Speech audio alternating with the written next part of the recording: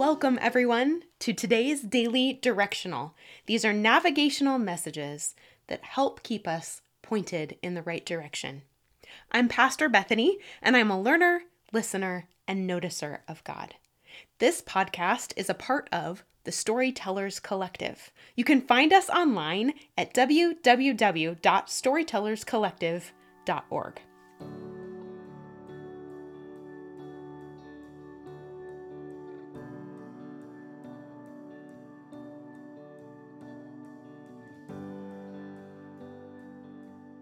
Hello, welcome to day 2 of week 3 of our daily directional. Today we are in James chapter 2, and I will be reading verses 1 through 13 in the English Standard Version. My brothers and sisters, show no partiality as you hold faith in our Lord Jesus Christ, the Lord of glory. For if a man wearing a gold ring and fine clothing comes into your assembly, and a poor man in shabby clothing also comes in, and if you pay attention to the one who wears the fine clothing and say, "You sit here in a good place," while you say to the poor man, "You stand over there," or "Sit down at my feet," have you not then made distinctions among yourselves and become judges with evil thoughts? Listen, my beloved brothers, has not God chosen those who are poor in the world to be rich in faith and heirs of the kingdom, which he has promised to those who love him? But you have dishonored the poor man.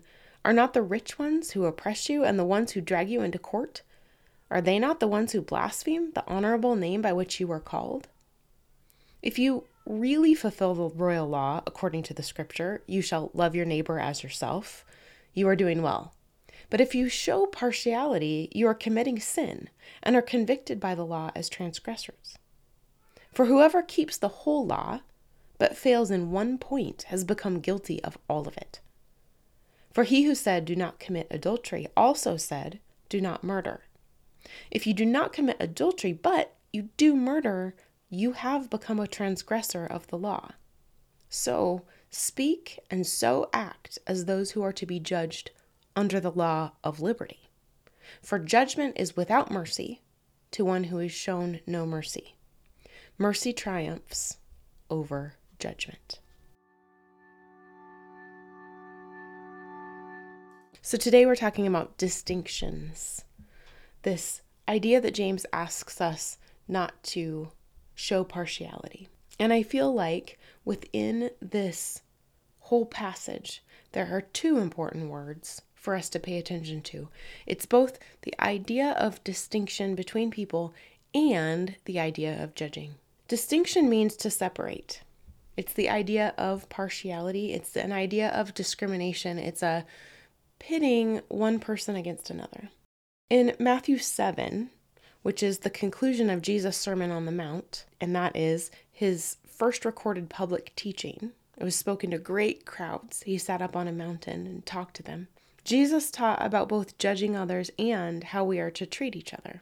First, he says, "Judge not, that you be not judged. For with the judgment you pronounce, you will be judged, and with the measure you use, it will be measured to you." Then he says, "Whatever you wish others would do to you, do also to them, for this is the law and the prophets." In another passage, Jesus boils the whole law and prophets into this one idea: do unto others as you would have them do unto you. And he says in yet another place that the whole law and prophets hang on two things: loving God and loving other people well. So here in chapter 2 of James, James is talking to the brethren, the whole of the Christian church community, all of those who claim relationship with Jesus, those decided upon discipleship. He is speaking to you and to me. His command is, show no partiality. That's verse 1. And then the rest of this passage is the reasoning behind his plea. He gives an example. If someone comes into your gathering who is obviously dressed richly at the same time that someone else comes in dressed in rags, and you offer them seats according to your perception of their wealth, prestige, and power, then you've become judges with evil thoughts. You are not living according to the words of wisdom that Jesus taught. James then goes on to remind the church that the poor are rich in faith and heirs to the kingdom. And this too bears echoes to me of the Sermon on the Mount. So let's remind us of Jesus' teaching once again. This comes from Matthew 5, the beginning of the Sermon on the Mount. He says, "Blessed are the poor in spirit, for theirs is the kingdom of heaven. Blessed are those who mourn, for they shall be comforted. Blessed are the meek, for they shall inherit the earth. Blessed are those who hunger and thirst for righteousness, for they shall be satisfied. Blessed are the merciful, for they shall receive mercy. Blessed are the pure in heart, for they shall see God. Blessed are the peacemakers, for they shall be called sons of God. Blessed are those who are persecuted for righteousness' sake, for theirs is the kingdom of heaven. Blessed are you when others revile you and persecute you and utter all kinds of evil against you falsely on my account. Rejoice and be glad, for your reward is great in heaven. For so they persecuted the prophets who were before you."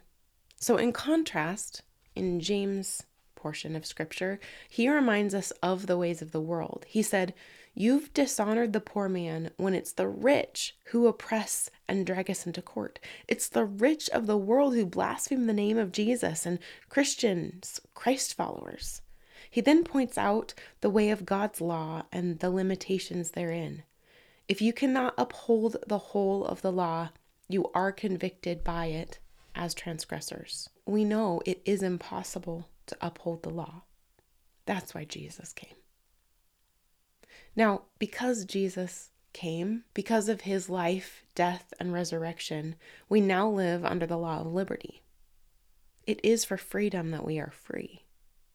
Jesus came to set the prisoners free. He declared his calling, his ministry in the temple. He read out of Isaiah's scroll. This comes from chapter 61.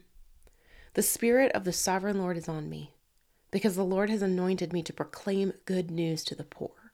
He has sent me to bind up the brokenhearted, to proclaim freedom for the captives and release from darkness for the prisoners, to proclaim the year of the Lord's favor and the day of vengeance of our God, to comfort all who mourn and provide for those who grieve in Zion, to bestow on them a crown of beauty instead of ashes, the oil of joy instead of mourning, and a garment of praise instead of a spirit of despair." It is a beautiful, beautiful calling, this one that Jesus lived and modeled for us. And now we are to walk in his footsteps, to take up his mantle, to live as he lived. And it is a new way.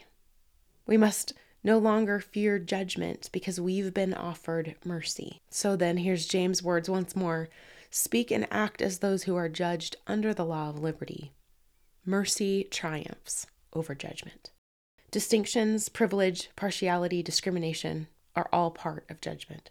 They separate and divide, label, and convict.